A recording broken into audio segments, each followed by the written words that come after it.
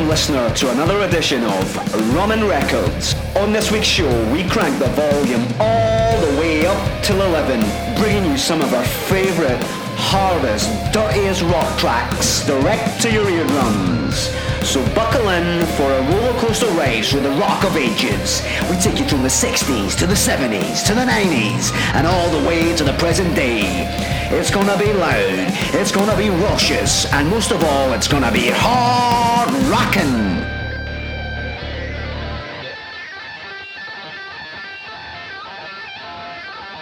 Ladies and gentlemen, boys and girls, welcome to Hard Rockin', episode 11 of Rum & Records. Yeah! Craig Templeton, how the fuck are you? I'm a rockin'! Yes! This is going to be high energy, folks, so fucking buckle in. No, but seriously, we're not going to be doing that all the whole episode. I don't think my throat could fucking take it.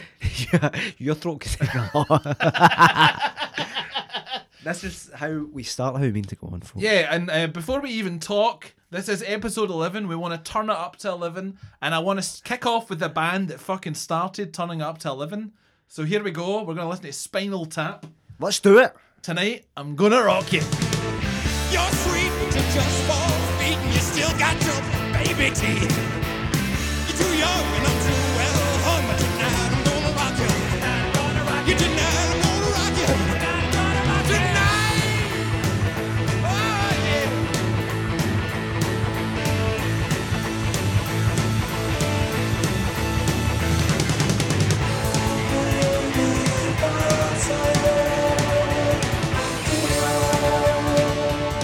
Woo! What a way to start the show, Craig. Absolutely. I mean, as they say in the song, there's not a dry seat in the house. Absolutely not. And very much the inspiration, or part of the inspiration behind this particular episode. Absolutely. You know I like to link the numbers to different things. You fucking do. It's the mathematician in you, though, isn't it? It is the mathematician in me.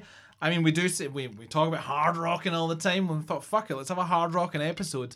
And like I've said at the very beginning there, there's no better way than turning up to 11 with Spinal Tap. Absolutely. Obviously, a mock band that turned into not a real band, but they definitely did tour after it. They released 2 albums. Really? This is a bit of a cheat. We always talk about whether we own these records or not. I don't own that song on vinyl. However, I own one of the best ever records, like shaped records. So you know you can get the shaped records. Aye. So one of the famous scenes in Spinal Tap is they want a big model of Stonehenge in the background. Oh, yeah. But he accidentally mixes up feet and inches. So he has a 10-inch Stonehenge it's like behind tiny, him. I have got a 10-inch record shaped as Stonehenge. Oh, really? And I think it's got Bitch School on it, which I didn't Nice. really want to go with Bitch School. No, because this no. song's so much better because it's filled with some of the most vulgar, Inappropriate. inappropriate lyrics, but just so funny. Like, you're sweet, but you're just 4 feet and you've still got your baby teeth. You're too young and I'm too well hung, but tonight I'm going to rock you. Tonight I'm going to rock you. You just wouldn't get away with that these No, days. you wouldn't. And I mean, I have not done any research about any of the bands I'm going to talk about because I feel like if it's hard rock and it's going to come through my veins. Oh, absolutely. You're going to channel it. You're going to channel the energy. But there's so many great things about Spinal Tap. They began just with Christopher Guest and Michael McKean adopting these characters of Nigel Tufnell and David St. Hubbins, and then brought in Harry Shearer, who plays the infamous bass player Derek Smalls. And they have, one of the funny things that they have is a revolving door of drummers who have all died in, what is it, choking on someone else's vomit? A freak gardening accident, and one with just spontaneous combustion, which I always love those kind of stories. There is obviously the famous scene where the amps go up to 11. Marshall now actually put their amps to 12. Oh, really? I think it is in a nod towards the film. I know that there's quite a lot of nods to film. IMDb, you can rate the film up to 11. Every other film is up to 10. Nice. In the it's just so funny. In the film, they're touring an album called Smell the Glove, and the front cover is a woman in a dog collar, and she's getting a glove shoved in her face, which the record company obviously don't want, and they release an album that's just black covered, and you can't get any more black than black. The great thing about that is then Metallica released the Black Album. Black Album. Again, a nod towards Life Spinal imitating Tap. art. It definitely is. And I'm rattling through this because we have 11 songs to play. We're gonna kick off, I think, with my first tune. Yeah, before we do that, Craig, I just We're for gonna drink, aren't we? well, we are, but also just for the listeners' benefit, Craig and I will be sort of batting the proverbial ball across the table. Squash, anyway. This fucking squash. Ping pong. Back to my choice, his choice, and there'll be 11 songs in total in homage to the episode and in homage to Spinal Tap. So there'll be 5 choices each, and Spinal Tap obviously being The 11th choice that we've already had. So Craig, accompanying, Yes, I got ahead of myself. you did. You're getting very excited tonight. I just want to listen to these hard rocking tunes. There's such a little boyish sort of charm about you tonight. I'm excited. I like rock, and I mean these are songs that I really stayed away from just going for the heaviest tunes. We could have had a fucking heavy episode. We'd be filled with fucking brutal noise, but I wanted to go more cocksure, swagger, hard rocking. Yeah. But we need to have a drink with this. This is actually going to be an episode of Rum and Records where there is no rum. We're drinking a rum now just to kind of loosen ourselves up. Oh yeah. But there is no rum in my cocktail. We're going to do a cocktail. Now, we know that a lot of rock stars have their vices. So this might not be a cocktail. It's more of a Rocktail! Hey! So, obviously, there is a lot of kind of rock and roll spirits out there. Yeah. So what we're going to do, I don't have any measures here. We're just going to free pour this. Fucking hell. So Pray a bit of Jack Daniels. for our livers. I don't drink Jack Daniels. I drank it like that was like the first spirit I'd got into. A lot of people get into Jack Daniels. A lot of people go to vodka. It felt like the kind of cool thing to drink. It did, yeah, absolutely. And I mean, I kind of wish that I like Jack Daniels more than I. I mean, do. that's quite sweet. But It's just no rum. absolutely, I remember this article I read like in a magazine. I can't remember what magazine it was. But there was a picture of Tommy Lee from Motley Crue. And the other guy from Motley Crue, the singer guy, I presume. Yep. And they're each holding a bottle of Jack Daniels, and they've got like a groupie sucking their cock. Fucking hell. And that was a lifestyle they kind of led. Do you know who made Jack Daniels famous though? It's probably someone like Ozzy Osbourne or something. Frank Sinatra. Sinatra? Sinatra Fuck. was introduced to Jack Daniels, and then he was like, every single kind of picture, I want to be involved in it. I read that on one of those big posters in the London Underground. Do you know where Jack Daniels always writes big fucking long stories on their advertisements? And I read it. You just stand there like that. Again, like I said, I've done no research, so don't quote me on any of this. But what we're going to do, we're going to make a cocktail. Many vices to a rock and roll star. One of them being Jack Daniels, so we're going to go with a big glug of Jack Daniels there. That'll do. That'll do the now. Right. It's going to be strong. Where obviously there's vodka as well. Vodka, another key vice of the rock star, the rocker.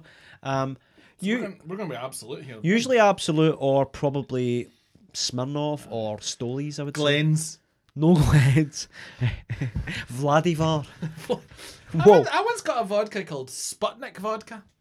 And Odd Bins on Great Western Road. Is that not like a brand of like fucking paint strip? I think it was. It's Sputnik paint strip. Okay, so we've got Jack Daniels vodka, and these are quite large measures. One thing we should also point out is it's going to be more like a picture. It's a picture. Picture.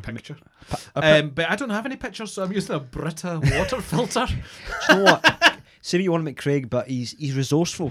He will make do. He will. You nearly had a plant pot, mate. We're going to go down with tequila. You make me happy. Absolutely. Tequila, definitely involved in a lot of rock songs. Do you remember like Terror Vision? Yes. No, I wasn't going to say that, but Tequila made me happy. I did used to like Terror Vision, but I think was it Q Magazine? They used to do this thing. It was the Rider or the Yes. It was a wee kind of like. I do remember that. And it was like what bands requested, and it was like actual things. And I remember actually a band I've talked about before, a band that I don't actually fucking like, but Craig's got a little bit of a soft spot for them. Yeah. Maybe some of their early stuff. Biffy. Oh yeah. Aye. So they were always like case of this, case of that, blah blah blah. 2 bottles of tequila, and it was like absolutely not Jose Cavero. Oh yeah. You wouldn't. This is El Jimador. Jimador. Which always makes me think it's like a humidifier. But it's Humidor. not. No, it's the place where you go in, you walk in to get cigars. That's it, that's Humidor. Yeah. Humidor. Right, so we're gonna. Oh, for fuck's sake! I think that's enough of that. For Jesus fucking Christ, man. So we went with 1 brown booze, 2 clear booze, and this one is a favourite of mine. It's not really a hard rocking spirit. It's more what my mum would drink. I really like it. I just want to own this song and have a wee sniff of it. But this is a special edition, so we're going to go with Southern Comfort. that's pleasing. But this is a Southern Comfort Black. So they've taken a lot of the sweet notes. And I was talking to Craig earlier. If you don't know, Southern Comfort is just your typical kind of sour mash, Yeah. similar to Jack Daniels, but it's then got filled with macerated peaches. I didn't know that. And that's where its sweetness comes from. I love that. So this is maybe a bit too much alcohol. Quite possibly. If you know a Brita water filter, we've got about, I would say, near enough half in that water There's filter. quite a bit of ice in there, to be fair. There is. Near enough half is alcohol, and then we're just going to top it up with Coke. Right. So it's a bit like a Long Island iced tea. We'll call it a Long Island Craigie tea. Craigie tea. How much cola, by the way? All of it. All of it? Yeah. Just fucking dilute that fucker. Now, I remember making this back in the day. My inspiration came from my days in university, where they actually used to do a drink called all of it? Dirty Sanchez. Just put it all Oh. in. Might as well. That looks good. They did a thing called Dirty Sanchez. you and your Dirty Sanchez. By the way, yeah, have I mentioned the Dirty Sanchez before? Yeah, you bleeped a lot of it out. Well, anyways, if I can't remember if I did, but if you don't know, it's when you put your finger in somebody's fuck, here we go. take your finger out and then draw like a little moustache over their lip, and that's called Dirty Sanchez. Dustin Diamond, very famous for doing that, from Saved by the Bell. What was his name again? Screech. Screech was a fan of the Dirty Sanchez, but it later came out that he made that all up. Anyways, Now that we've made that cocktail, we can. we massively digress once again. Let's try this. So we give it a wee shake. There is no garnish. It's just 4 different parts of alcohol. I and would some like Coke. some of the The ice. yeah. Well, maybe you'll be lucky enough that'll come through. It's just serendipity. If it comes out, it comes out. If it doesn't, it doesn't. It doesn't. If Doesn't it, come out, mate. folks, it doesn't come out. This could be terrible. When actually, before you even get a drink, when was the last time I gave you a terrible drink Well, to be fair, on this podcast? never. It's never happened. Well, one of those shots. No, actually, the shots terrify me. Shots don't matter. They don't. They terrify me, but shots should. don't count. The shots should terrify you, arguably. By the way, Right. that's shiting out there. So It's actually quite nice. and you're not like fucking gagging. No. I think there's the right amount of cola. It's strong. Aye. I can feel it. It is hard. It's rocking. But it doesn't taste like you're just drinking 4. No, it doesn't. I'm not just drinking raw alcohol. It's strong. Yeah, it's a bit strong. But it's nice. And it does taste like how I remember it. I think there would be more sweetness if we didn't go with the Southern Comfort Black and just went with Southern Comfort. Possibly, yeah. But I've made this before and somebody was like, oh, it tastes like dandelion and burdock. It does a wee bit. Aye. I think that's the tequila. Yeah. Tequila and Jack Daniels mixed together. We've got those 2 distinct flavours. Yeah. By the way, Anyways, come on. so Get some music. let's get cracking on. So Craig, first track. We're going with one of the most hard rocking fellas I know. He influenced young teenage Craigie T to get that fucking distortion up on his guitars. Nice. And it is, of course, Jimi Hendrix.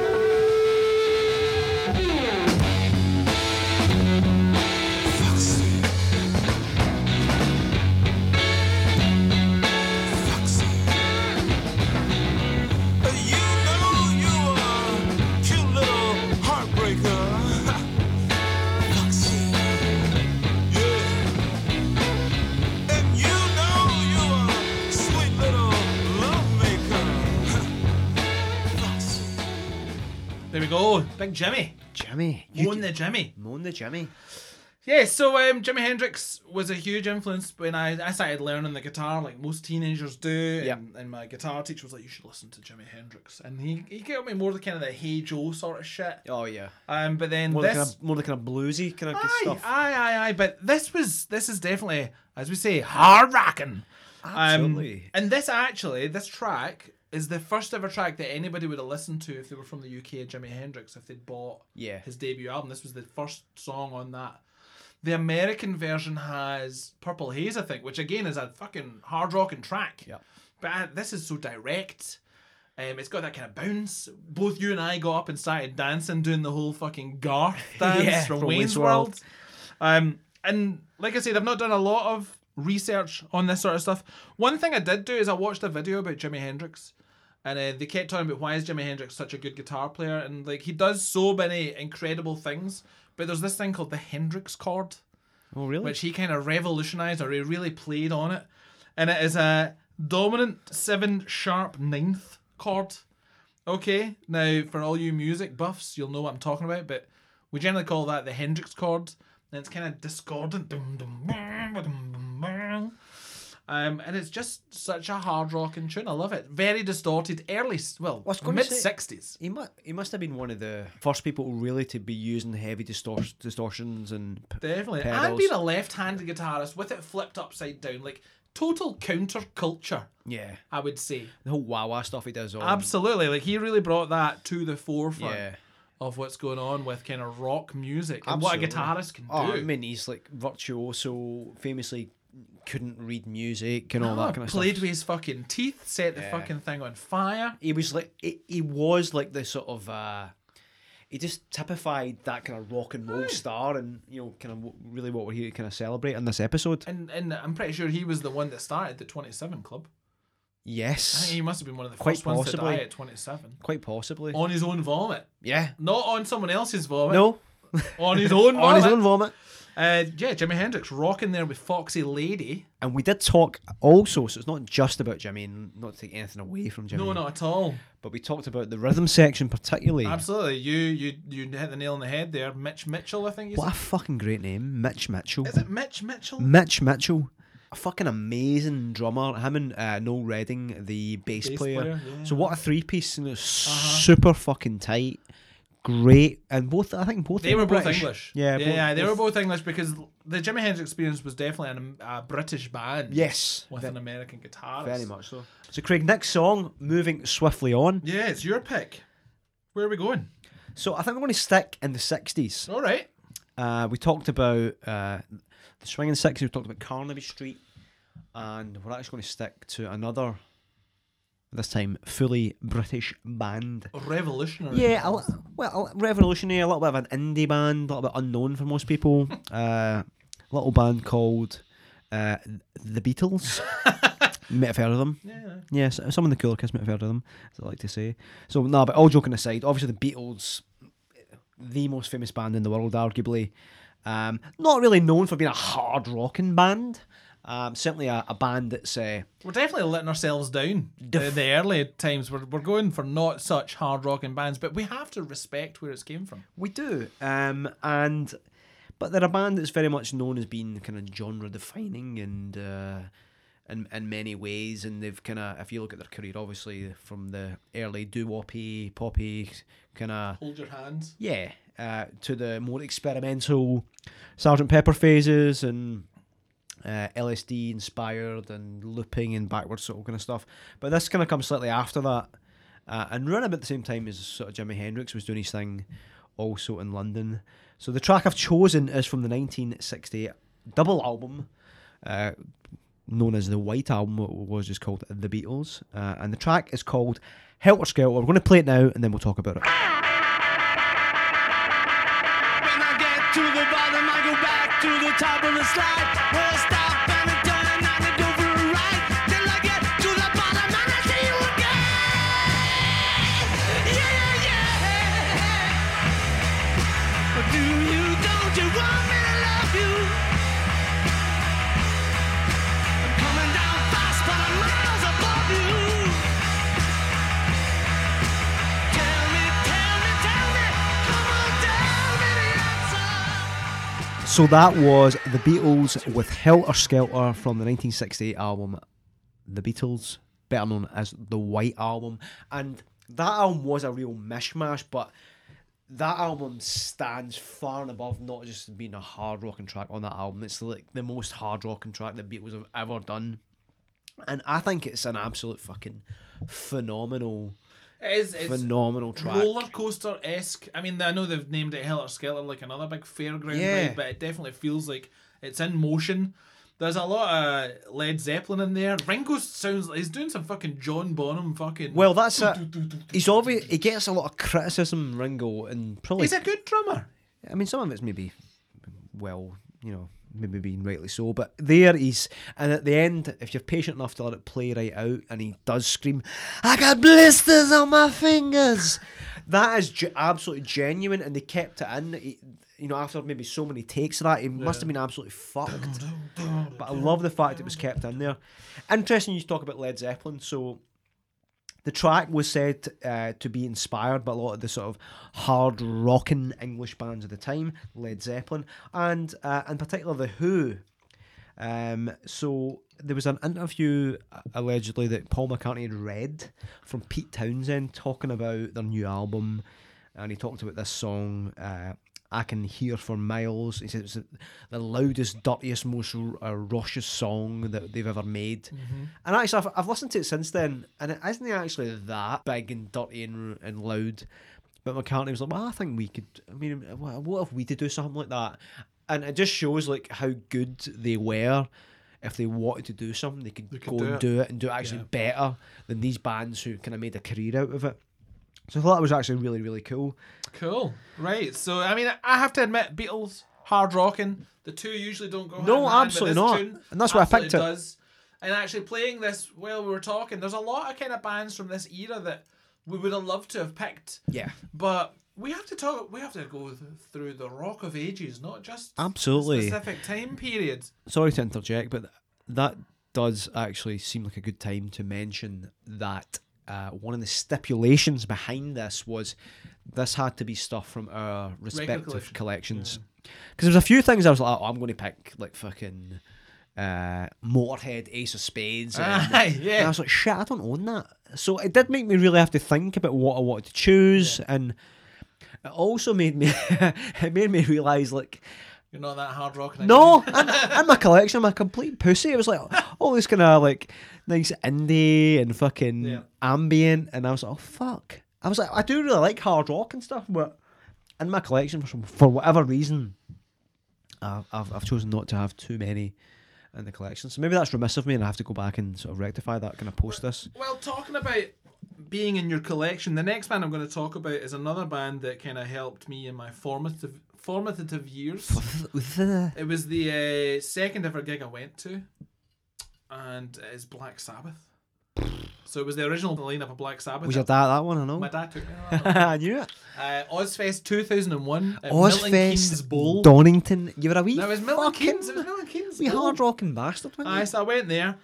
Admittedly, I only went because Papa Roach were playing. But there was massive bands there. Cut my life into pieces. But Tool played there. And I still love telling Tool fans, oh yeah, I saw Tool. I saw them in 2001. I was like, I can't remember their set. Anyways, shite, talking about what we actually own, Black Sabbath, the godfathers of heavy metal, like, they've spawned so many subgenres, like doom metal, stoner metal, all this sort of stuff. Aye. I don't own their first album, and it's my favourite album of theirs. I do not own Black Sabbath by Black Sabbath. I've got that. Do you? Yeah. It's a fucking phenomenal But album. obviously I couldn't pick it because I saw that you'd already picked it. So it was kind of two Black Sabbath tracks. I took my dad's record collection when I started collecting records. Or, well, once I started fully collecting records. I've had a few records before that. So I actually picked a song from Sabotage, which is, I think, their fifth album. I was going to say, it's kind of... It's quite later on. Ozzy is still in the band. So it's before Heaven and Hell when Dio joined and totally changed the kind of musical landscape. But Sabotage is kind of an underrated album, I would say. Right. I actually was lucky enough to see Black Sabbath on their farewell tour, and they did play some tunes from Sabotage. And the reason that it's called Sabotage is for their first 4 and probably their biggest albums, Aye. the record company was taking most of the money. They had such a shady contract that the record company and the management were taking most of the money. It's like the opposite of factory records. Yeah, pretty much. But it's also a tale that a lot of people have went through. Yeah. Like, they're just getting used. And the reason that they called it sabotage, obviously, like Sabbath, sabotage. But they felt like they were getting sabotaged by everyone around them.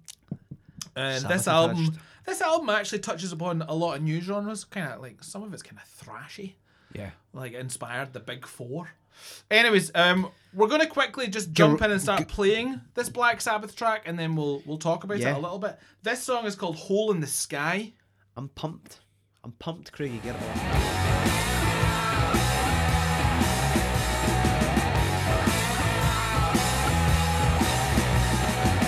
I'm looking through a hole in the sky.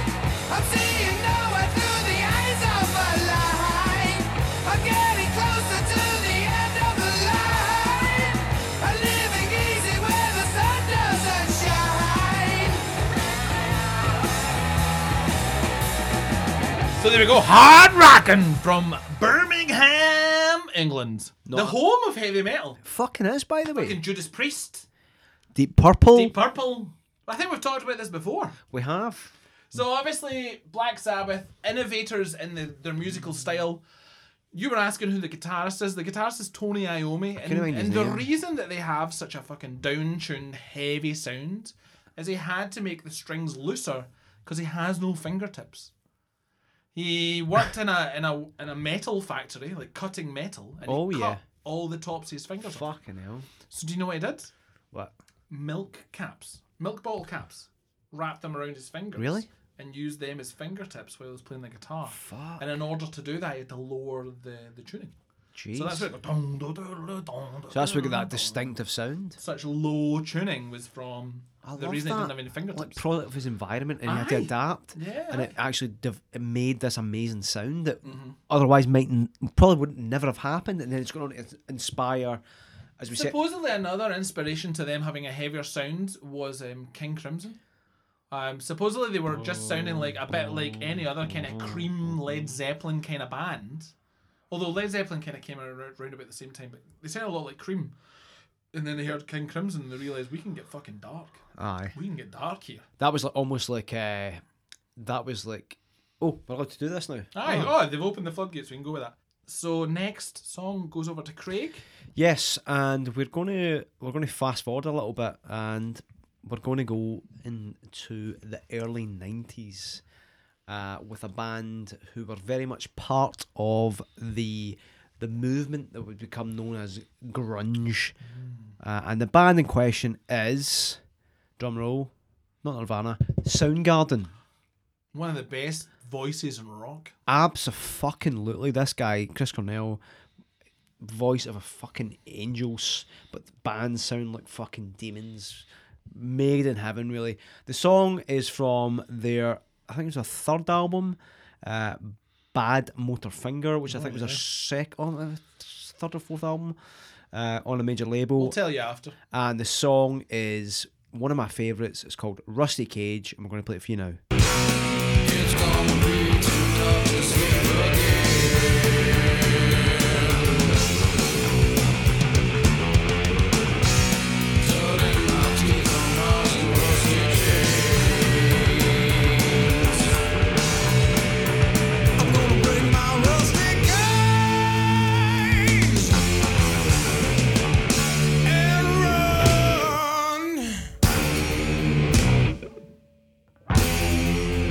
Fucking yes! I loved that. That was great. I have heard it, but I'm not the biggest of Soundgarden supporters. Do you know what? I always had a bit of a soft spot for them, and they were always overshadowed by their more commercially successful sort of not label mates, because they weren't always in the same label, but the Genre mates. And they were from Seattle. They were. Everybody was from fucking Seattle back then. Back then, I think Chris Cornell was a frontman, and we said as a vocalist. Oh, Jesus, He's yes. Fucking honestly. Chris Cornell's voice is not grunge. No. And it's a bit like when you listen to the Deftones and they say, "Oh, that's just new metal." No, they're definitely not new metal. I mean, they came out at the same time. Chino's kinda, voice like, is just There's so much influence from like 80s fucking post-punk and pop totally. that they couldn't be new metal. Totally. I always kind of look at it like, I talked about the Beatles earlier. If you think about like, say like Nirvana, Pearl Jam, and Soundgarden were like members of the Beatles. Like, Pearl Jam and Nirvana would be John and Paul, whatever way you want to cut that. But like Soundgarden were George Harrison. George is the best. He was the best. He was a little bit more cooler, a little bit more off kilter. My sweet lord. Yeah, exactly. He had some of these like songs that you just look back and think, "Fuck, that was amazing." So that was Soundgarden. That was Rusty Cage. Final mention on that. There's an amazing cover by Johnny Cash of Rusty Cage. Is there? Fucking great. Oh, that's cool. You know, he does the whole American Songbook thing. Yeah. It's almost, it's different. It's got that all. I can imagine that quick pace, like going into a does. country It rhythm. fucking really works That's cool. really well. So check that out as well if you get a chance. Well, we know that grunge came along, but grunge was also the death of another genre, and this is the genre I want to come back to, and that is 80s kind of hair metal. Hair metal. Kind of hard rocking, hard cocking. We mentioned Motley Crue. I'm not the biggest fan of Motley Crue. In fact, I don't think I am a fan of Motley Crue. No, I'm not. But there is one act there that were fucking amazing. Amazing musicianship. Groundbreaking musicianship in a way. Very much so. But their tunes are just amazing. And this song is so over kind of fucking sexualized. But it's about a motorbike. This is, of course, Panama by Van Halen.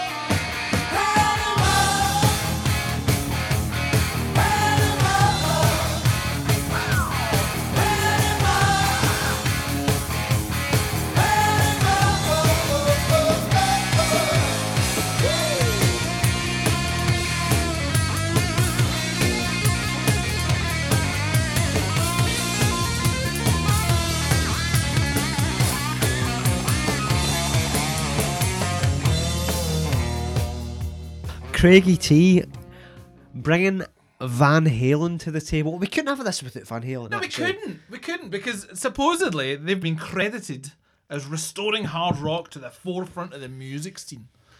And this is, I think it's like their 5th album or something like that. Was that from It's- 1984?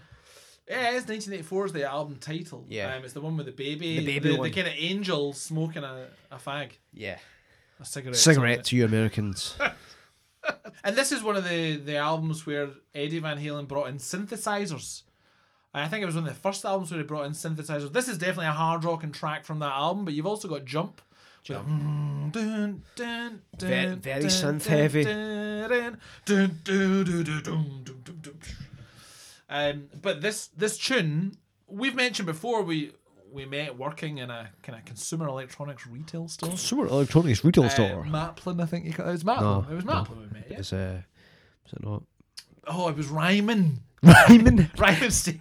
stationery. Yeah, but they sell printers. No, and it stuff. was Dixon's. Dixon's. We were in Dixon's. Comet. Comet. Met in Comet. We met in Comet. Anyways, remember the Bang & Olufsen Zeppelin? Or was that the Bowers and Wilkins Zeppelin? Who made the That Zeppelin? was Bowers and Wilkins. Well, I fucking loved that speaker. Yeah, it was amazing. huge. It was fucking fucking great. Looked powerful, cool. Looked cool. And on one of our demo devices was Van Halen's Panama. And this was always the track that I would put on because it's fucking So nostalgic, Craigie T. massive. It's in a sound. big. It's a big sound. sounding record. This was in the heyday when Davy Lee Roth was still singing. Mm-hmm. After they ended up parting ways, Sammy Hagar came on board. They did bring in like a shittier sound. It definitely is a shittier sound. Well, do you know what? Sammy Hagar had one of those fucking Britney mics, as they call I'm not like a big aficionado from all things Van Halen, and I will do a wee plug here for a mate of mine who's got a Van Halen podcast, it. Yeah, and it's called Ain't Talking About Van Halen. So if you like your Van Halen or you're interested to know more, go check that out. They've got ones dedicated to every album. There's a lot of Sammy versus David Lee Roth conversations on there, so go check that out. But sorry, Craig, continue. I just don't think it's as good. But yeah, it's such a hard rocking song. I can't really talk about it too much because I didn't take any fucking notes. Well, I said during we listened to it, I was like, if you've watched Stranger Things, the most recent series 3, Series 3, yes. like Billy, the character Billy, who's like the tough brother of someone, Some wee bird. some wee bird. He's the one that shags all the mums. He's a total fucking MILF fucking slayer. MILF Slayer. Yeah, he's got that fucking terrible 80s haircut. MILF Slayer. It's like, He's got a wee tash as well. he's got a wee bum fluff moustache. It seems to work for them. And he's like, but I could just imagine him listening to this shit, Oh, absolutely. driving about, and he's like I fucking. mean, that's what I love about killer. this song. This is a song about a fucking motorbike. Aye. Who sings about motorbikes? No cunt now. It's like Not these days. everyone's trying to be too cerebral. Yeah, aye, but no, David Lee Roth fucking loves his There's a wee lot to be pan of a said. fucking Can we motorbike. just sing about a fucking bike? Can we just like have fun, rock out, and sing about a fucking bike? So that we've went to the 80s. Where are you taking us now, Craig? Where am I taking this now? I'm actually going to go. I'm going to continue with my 90s theme for good for good reason. So we're fast forwarding slightly into the 90s. So we had 1991 with Soundgarden, and now we're going to go to, I think, 94 off the top of my head. No, sorry, 96. 96? 96. No way. One of my favourite years. I've talked about it a lot in the pod. What else came out in 96? A lot of good stuff. Alright, cool. A lot of good stuff. Cool, we'll look into that later. That was one of Craig's years. I was 10 years old when that came out. Yeah. That was like, remember we talked about Summer of 69, Summer of 96 for Craig's Smith. Summer of 96. So the band in question are Rage Against the Machine. Oh, yeah. What a fuck, what? And what Oh, an this is hard rocking. What This is fucking hard What am I rocking. name for a band? And I've actually gone for a track from the band's second album, and arguably inferior second album. Anyways, we'll talk about it after. What song do you want to play? So the song is called "Bulls on Parade." And oh, it's we from, all fucking know that one. Come and on, it's let's from go. Evil Empire. Yes! The microphone explodes, shattering the mold. Even dropping hits like they like, oh, get the fuck off the commode with the short shot. Sure to make the body drop, dropping no cabrio, no corners of co-op. Terror rays drenching, quenching the thirst of the power dawn. That five-sided pentagon, that rocket sword on the face of the earth gets bigger. The triggers go empty your purse. Run around the family with a pocket full of shells. Fucking hell, that is like a shot in the arm. That song. Oh, I was up dancing. I was a fucking Jeez, bouncing, by the oh, way. man. Just so good. So good. It is fucking like, it's like adrenaline. It's fucking flowing through me. It's just like a shot in the fucking arm. It really is. After listening to that, absolutely phenomenal.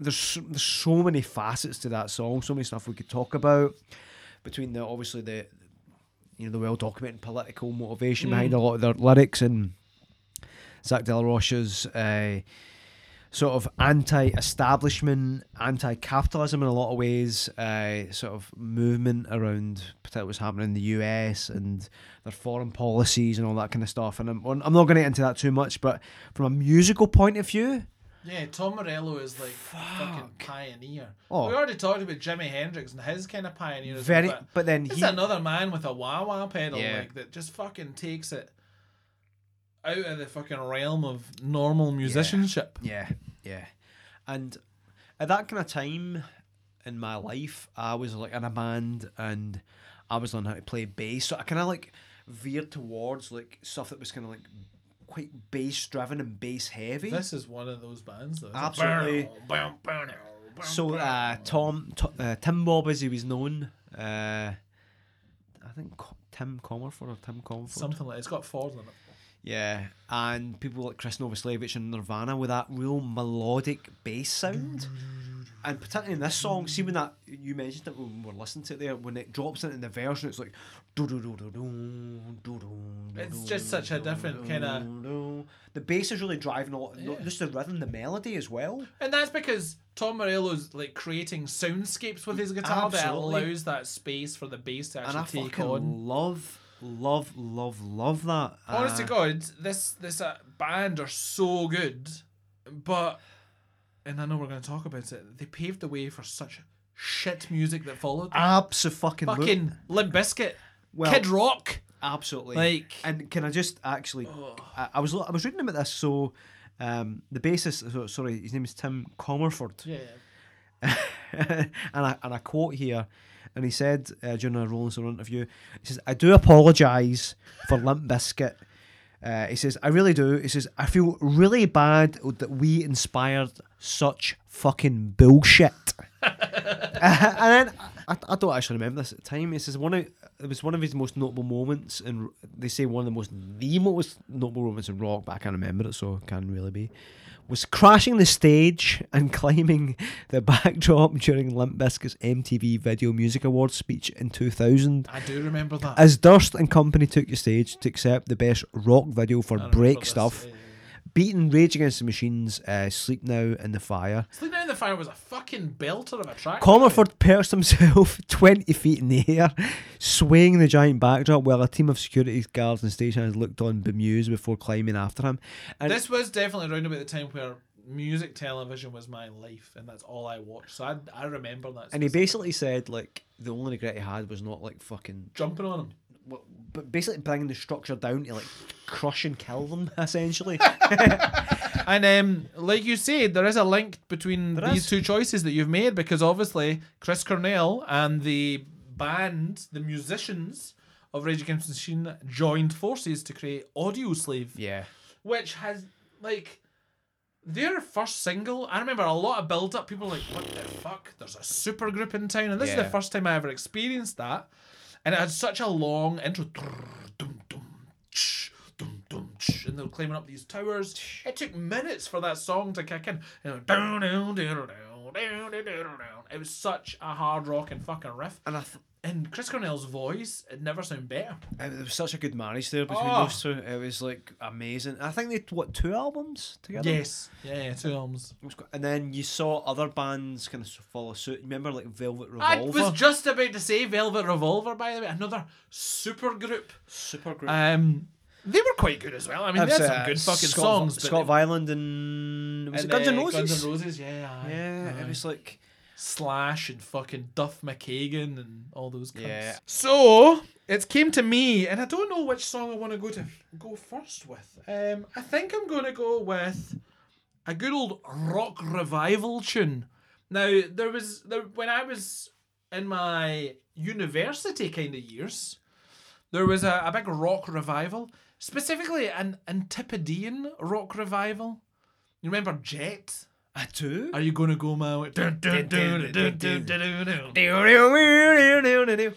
Famously, do you remember Lemmy opened for Jet in Glasgow? No? He was asked to go and open. Shut the fuck up, right? Tell me this story.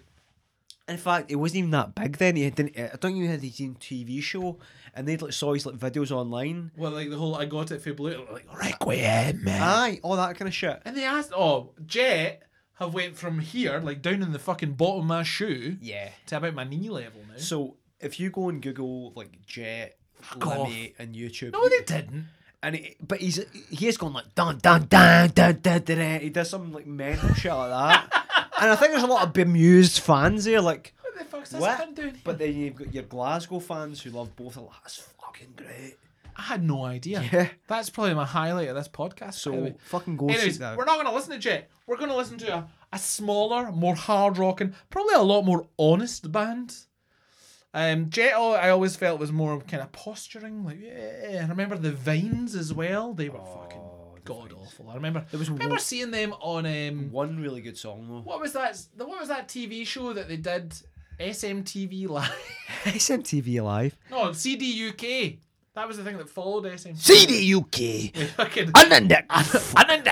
and fucking Cat. You're What's doing her- great. What's her race? Cat. Cat Dealey. Cat Teely. Doing great, Cat. You're doing great. Yeah, I remember them being on it and they were like bemused. Anyways, we're not talking about Australia. We're going to talk about New Zealand, the home of my wife and the spiritual home of my son. This is probably one of the most hard rocking bands there is. Rock revival, fucking swagger, fucking loose, fucking raucous fucking noise, swearing. Swearing? Like this really reminds me of like MC5 Kick Out the Motherfucking Jams. Oh, nice. nice. This is, of course, the Datsuns, The Datsuns. with Motherfucker from Hell. Yes! Do it!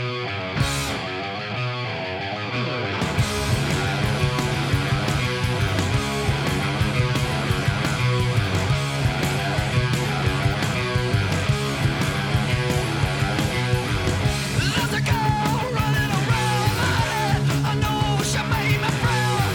She made me crazy. She made me red. She made me feel like a motherfucker from hell. Fucking yes, man!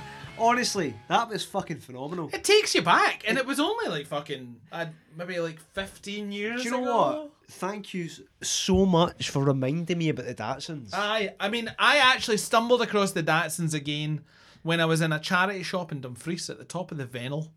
For anybody from Dumfries, you know where that is.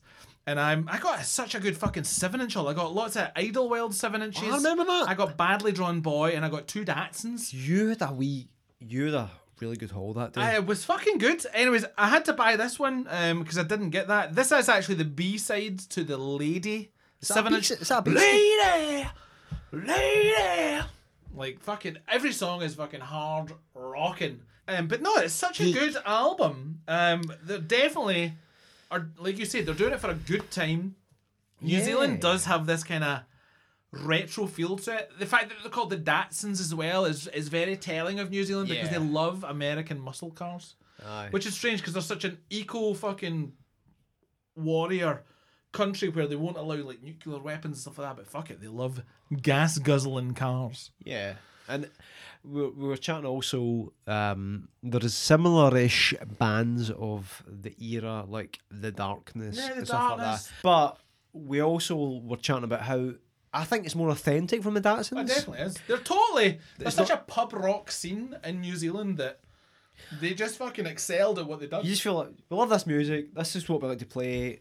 We'll do our own interpretation of it. It's not like, oh, we're going to like contrive this to try and get a hit out of it or anything like that. Oh, the way absolutely. Darkness They just did. fucking- And hey, listen, fair play to Darkness. Aye. They did their thing and they got some fucking massive hits and Absolutely. made a lot of money, I'm sure. So good to But hear on them. like the whole Southern Hemisphere, especially the Antipodean kind of section, they do have some regal fucking hard rocking like royalty, including like obviously AC/DC. Oh, fuck yeah. Like it's in their blood. I almost included them, but Yeah. I thought you might have like fell out with me. No, not at all. They're from Scotland originally. Angus. Angus and his brother Malcolm. Aye. Angus and Malcolm, 2 good Scottish names. Anyways, Craig, give us your second last song. So second last song is a band with, I think, one of the best names of a band ever. And they've got some wonderful names of albums. So the band is called Killdozer. Yes, yes, you didn't hear that wrong. Killdozer. Killdozer. Yep. Like a bulldozer, but for Yes, killing people. and it was inspired by a sci-fi short story that was later made into a film about a malevolent bulldozer, essentially.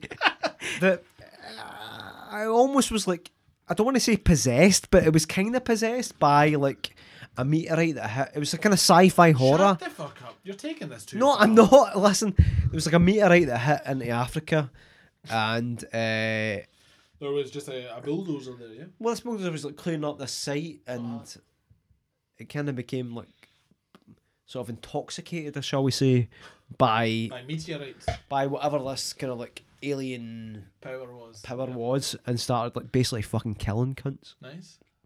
So that was the inspiration for the name of the band.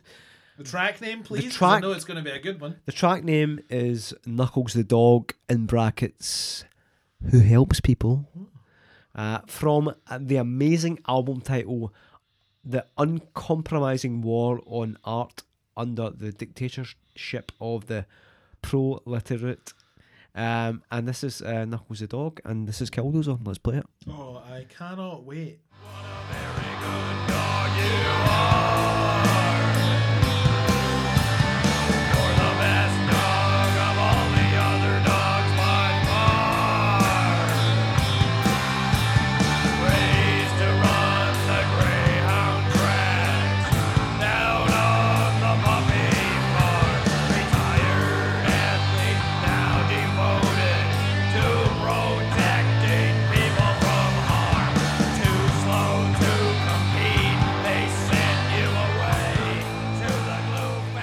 Well, I would have to say you've brought the weirdest thing to the table. It's usually Yeah. me that brings No, something I know, out there. I but know, like this, I know.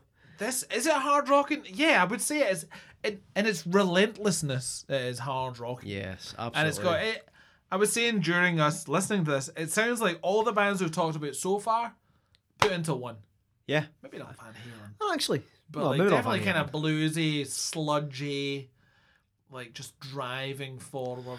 Yeah, music. and I think they have been maybe not overtly cited by the bands you mentioned as being influences, but you know, maybe inadvertently or subconsciously influenced, and some very directly, and I'll come on to that. But so for those of you that don't know, and I think probably most people listening to this podcast won't know this, but so Killdozer are a trio from Madison, Wisconsin. So they're kind of known for their kind of slow, grinding, thumping drums and bass, and that, but very much that distinctive growling. I like the fact that they tell a vocals. story in this song. Do you know what? And this is again a kind of hallmark of Killdozer. The themes of the songs, they're not your run of the mill. Okay, that's clear to see, but they're often darkly humorous, but Definitely. quite often they can be quite disturbing. I don't know if you're a fan of like the Butthole Surfers. Yeah, I mean, well, one thing I talked They're about very this much is that, off kilter. you and I, obviously, we talked about this before. Like, it started off with a kind of playlist where we added songs Yeah. and kind of introduced each other to different bands. And this was one of the ones they added to me, and I was like, What? this was the first time I went like, this boy's not fucking around. No. This boy's bringing me fucking shit that I have not heard. He's done his fucking research. He knows I've never listened to this band. Yeah. He knows I'm going to be into this. Yeah, and do you know what? I mean, this band are like, they're said to be kind of like the forefathers of grunge, and So when did this album come out? so this album is actually their fifth album. This was Okay. this was their kind of later album. So this was after kind of grunge came, and they were still Yeah, there making yeah. music. This was in 1990. I think it was 93. It sounds like a 93 album. However, the interesting thing is, if we circle back, the 87 album, which was called Little Baby Bunting, and the 1989 album 12 Point Buck were produced by fellow Wisconsinite none other than Mr. Butch Vig. Oh, was it? Yes, and it was very much said that Kurt Cobain heard Knuckles, well, not Knuckles. no, not this one, but 12 Point Buck, and Yeah. and it was said to inspire him to make Nevermind to be heavier, and obviously it brought to my attention of Butch Vig and vice versa to Nirvana. I hear more of this sound. I know that this wasn't the album that we was talking about, but I hear more of this sound in Uthero. Like Well, that kinda this is the weird thing, right? grinding Here's a weird thing, distortion. right? Here's a weird thing. So obviously, in Utero was 93, produced by Steve Albini, and then the weird thing is it was kind of like role reversal, because 1995, their last studio album, Killdozer, which was called God Hears Pleas of the Innocent, was produced by Steve Albini. Oh, nice. So it was a kind of like a flip, and I liked that kind of sort of role reversal. I would strongly recommend checking it out. I'm going to check it out. It's just something. It's just a bit different. It's out there. It's very much hard rocking, but maybe not in the sense of. Sludge rocking. And actually, they did like influence a lot of that kind of like slowcore, Slow sludgecore, grindcore, yeah. grindcore, whatever the fuck you want to call it. But for But me, with a sarcastic kind of element to it. very much so. There's a lot of humour there. I like it. There's a lot of kind of nice things about it. It's like Knuckles was like, he was raised to be a greyhound. He wasn't good enough, so they were going to send him to the glue factory. He was rescued by this boy who had cerebral palsy and he was blind, and they had this beautiful friendship. But there's this real darkness to it as well. So he goes to the elderly home to like bring some joy into these like elder people's lives. And there's a line that says they were abandoned by their children.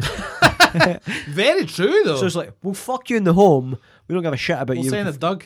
Wee Doug is in, he brings a wee bit of Doug. joy to your life. But it's dark, but it is. There's a lot of truth to that, and there's a lot of that kind of black humour. And Every time I think, when I hear Knuckles the dog, I always picture that meme with the dog with the little hat drinking a cup of coffee in the house. aye, around this him's is on fine. fire. This is fine. This is fine. It's fine.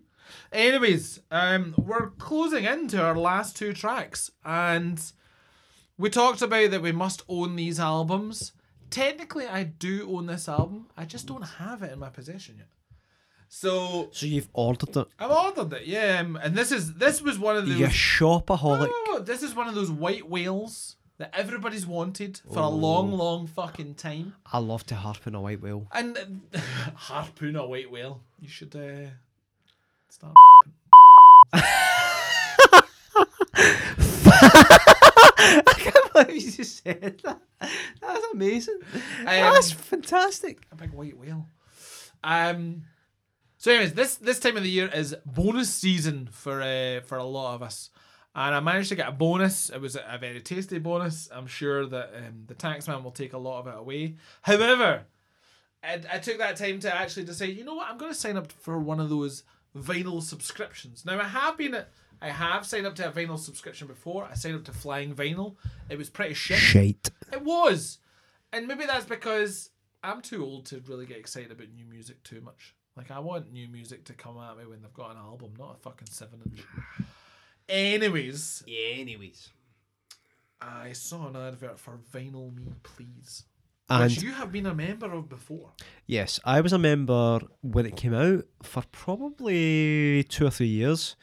I have cancelled it. I wasn't getting paid enough at that point to actually become a member. I wouldn't say, like, listen, I cancelled it. I wouldn't say it was shite or anything like that. I just felt some of the records I was getting, and you can swap them, Yeah. but Well, that's the nice thing. I don't know. is I you was just can like, swap it. I felt I was swapping every month, You just basically. didn't agree with their choices. Yes, exactly. However, this they did a big advertising campaign because they got three of their biggest releases in from day dot. One of them was Queens of the Stone Age's Songs for the Deaf. And the reason you know when an album is really sought after on vinyl is that the bootlegs are going for as much as the fucking original copies. Yeah. I remember bootlegs Yeah. going for a couple Yeah. of £100. These Yeah. are bootlegs. They could sound like fucking dirt. Absolutely. So as soon as I saw that, I was like, "Hey, you know what? I've got a bonus. It's worth signing up for it. This is a little bit of my bonus, and I think I'm going to treat myself." So I signed up for it straight away. So technically, I do not have this album yet. It is being released on double black vinyl. If you are with Vinyl Me Please, it's a black and red marbled vinyl, not a splatter vinyl. So don't fucking say splatter vinyl. Oh, fucking end you. It is marbled, which is a whole different kettle of fish. We talked about, we listened to the Datsuns already. During that track, we talked about how much we loved fake endings. This album is Yes, we fucking did. littered with fake endings, and this song is no different. I think it's got fucking 2 or 3 fake endings to this song. So the song that we're going to listen to is a track called Song for the Dead from the album Songs for the Deaf, and we're going to listen to it now.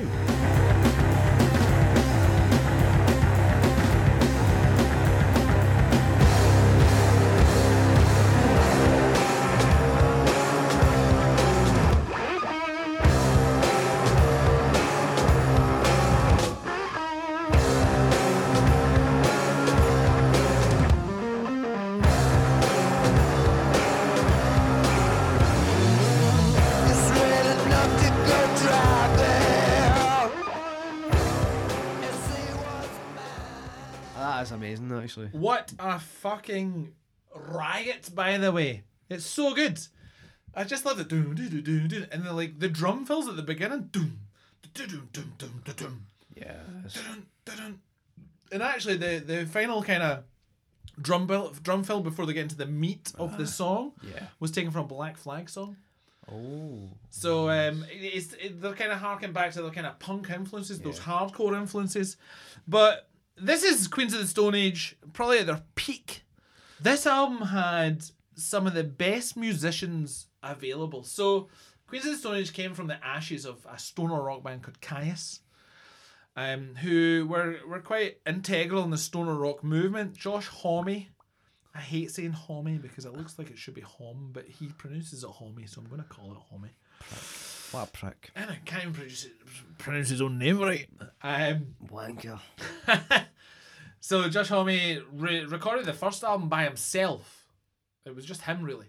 The second album, which I know you've told me you think is the best album, Rated R. I do. And you were fucking raging with me. Well, I was raging because I fucking love this album.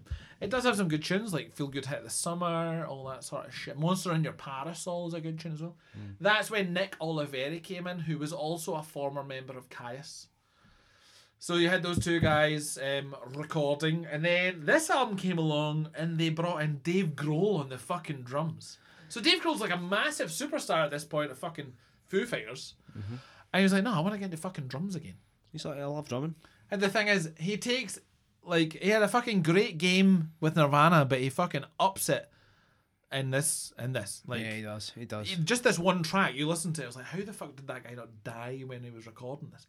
The amount of drum fills he brings in, the amount of fucking timing, like we just did. Like, my favourite bits where it's like, like, just going Yeah, into it. the drums- He could clearly see he was fucking enjoying it. The drums are phenomenal, but there's a guy who just, I'm a drummer and I fucking love drumming. Okay, he's going on to do other things, Aye, and he's but like, I went back to this project because drums are where my fucking life is. exactly. That's his kind of heritage, if you like. And the crazy thing is, Josh Homme like writes the songs, records the songs, brings in Mark Lanegan from Screaming Trees to do vocals.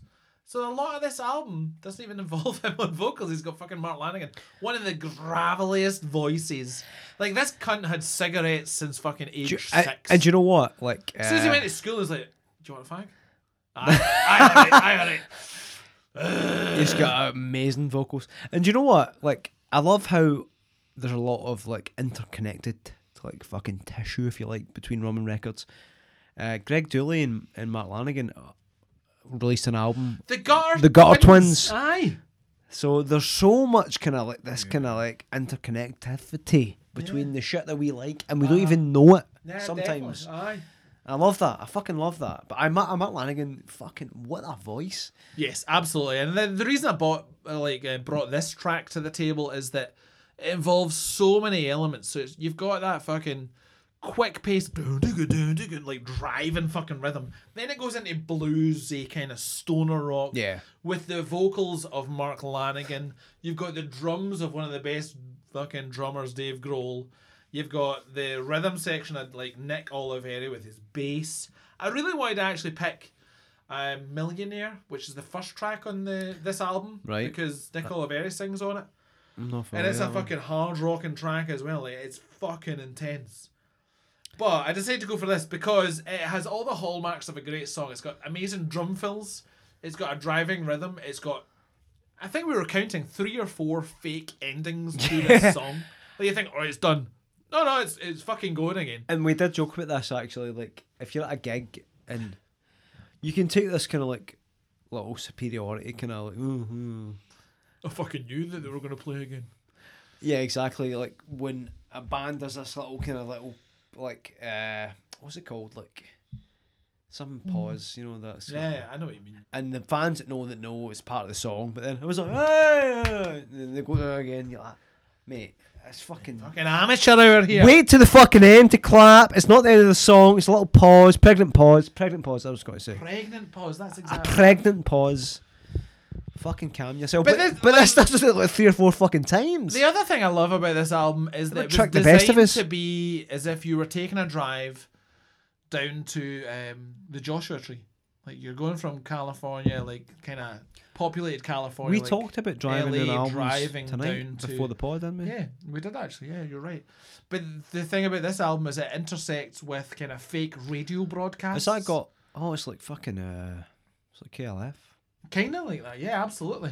But they have like all these different sorts of people doing different fake radio broadcasts, and it's such an immersive album.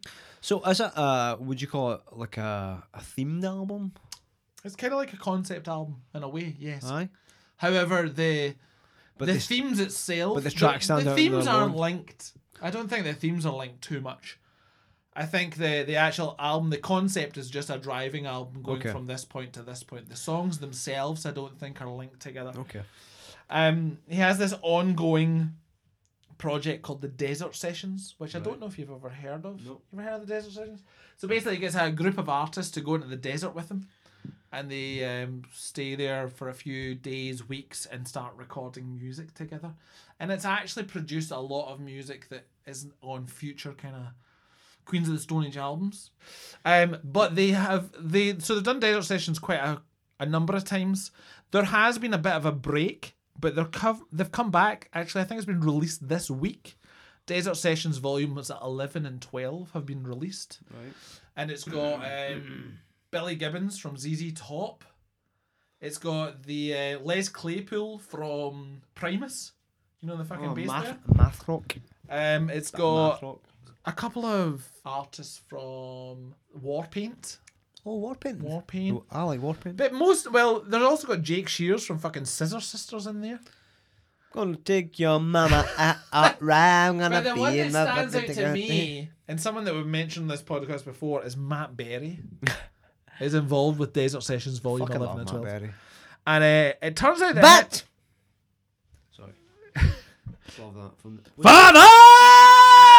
fucking love that. Anyways, he's involved in this album. And it turns out that Josh Homme was a massive fan of Garth Marenghi's Dark Place. And the guy that plays the lead singer in Toto in Yacht Rock, so linking lots of podcasts together here, was also hanging out with Matt Berry. He was like, I need to go down to my mate Josh's house. And I'm like, oh, that's cool. It turns out it was Josh Homme. Fuck. And it was at the studio. And they made an impromptu video, like a kind of comedy video for Queens of the Stone Age's website. Liam Lynch, famous for United States of Whatever. Yeah, and I was like, recorded whatever. Whatever. He directed it, and ever since then they've kept in touch and they've done a lot of things. They did the Adam Buxton podcast. You know Adam Buxton? Oh, from So- Adam and Joe show. Yeah, so the two of them are on a podcast together, just talking about like their friendship and how they kind of hung out. we should We should be on that. be on that. That sounds about right. We're We at should that more- kind of fucking peak moment right now that we should be on that. We should be more prevalent. Anyways, they're really good pals. I don't know where we're going with this. It's a fucking hard rocking album. It's a fucking great album. If you do not have it, take the opportunity right now to buy this album. Because, take it from me, record collectors have wanted this album for fucking years. And now you have the opportunity to buy it. So buy it. We're going to go to our last track, but before we do, Craig, we're nearly at the end of this jug. We are. How has it treated you? It's treated me pretty well. Surprisingly good. I think it'd be good between more than two people. So we're going to go to the last song. The last song of the evening, and the honour falls to me. And I wanted to bring us home with something, with something true to the. It better be fucking hard rock. And that's It is fucking hard rock, and of course it is. If it wasn't, you would probably not love it. You'd disqualify it almost. In fact, I know what song this is. This is another song that you put on our first playlist. I did, and one of my favourite songs. You got punk rock, hard rock, whatever you want to fucking call it. There's many genres of rock, and hopefully we've explored quite a few of these tonight. The harder of the rocking. Like I said, it has to have kind of swagger. This one, as much as it comes from a punk background, does have its kind of rockabilly kind of it definitely vintage does. rock and roll It feel does. to It has that really rock and roll feel to it. And this band, there was two reasons why I chose this. Because just purely from a rock, I just love the tune. Some of the lyrics are questionable. Shall we say? Just a little bit. A little bit. Okay. I'm not condoning any of those lyrics. Or those actions. all those actions. Please do not follow the fucking But actions. also the band are very closely sorted with the horror genre, and being like it's Halloween week. Very true. I just thought, what a great way to end the pod this week from a band that sort of really encapsulate that so very well. So before we say what the band is, this has been a hard-rocking podcast. Episode 11. We have turned it to 11. As we've said throughout, these are not the heaviest tracks.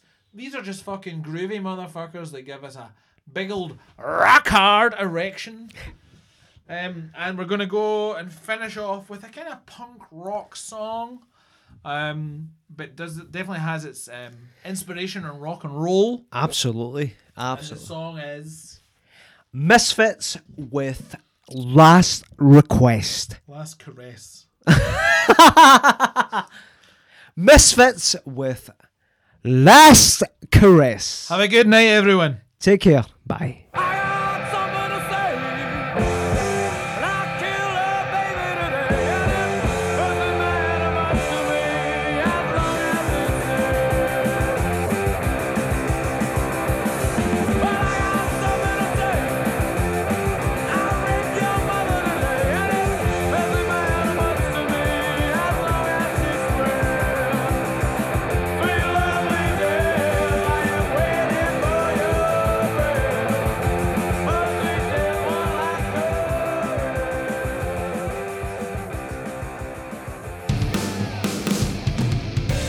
My, hey, hey, rock and roll is here to stay. That concludes episode 11 of Rum and Records. We really hope you enjoyed this one.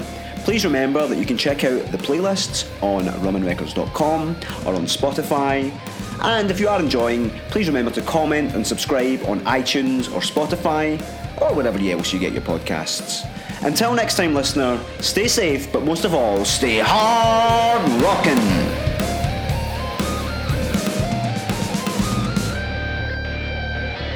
I got blisters on my fingers!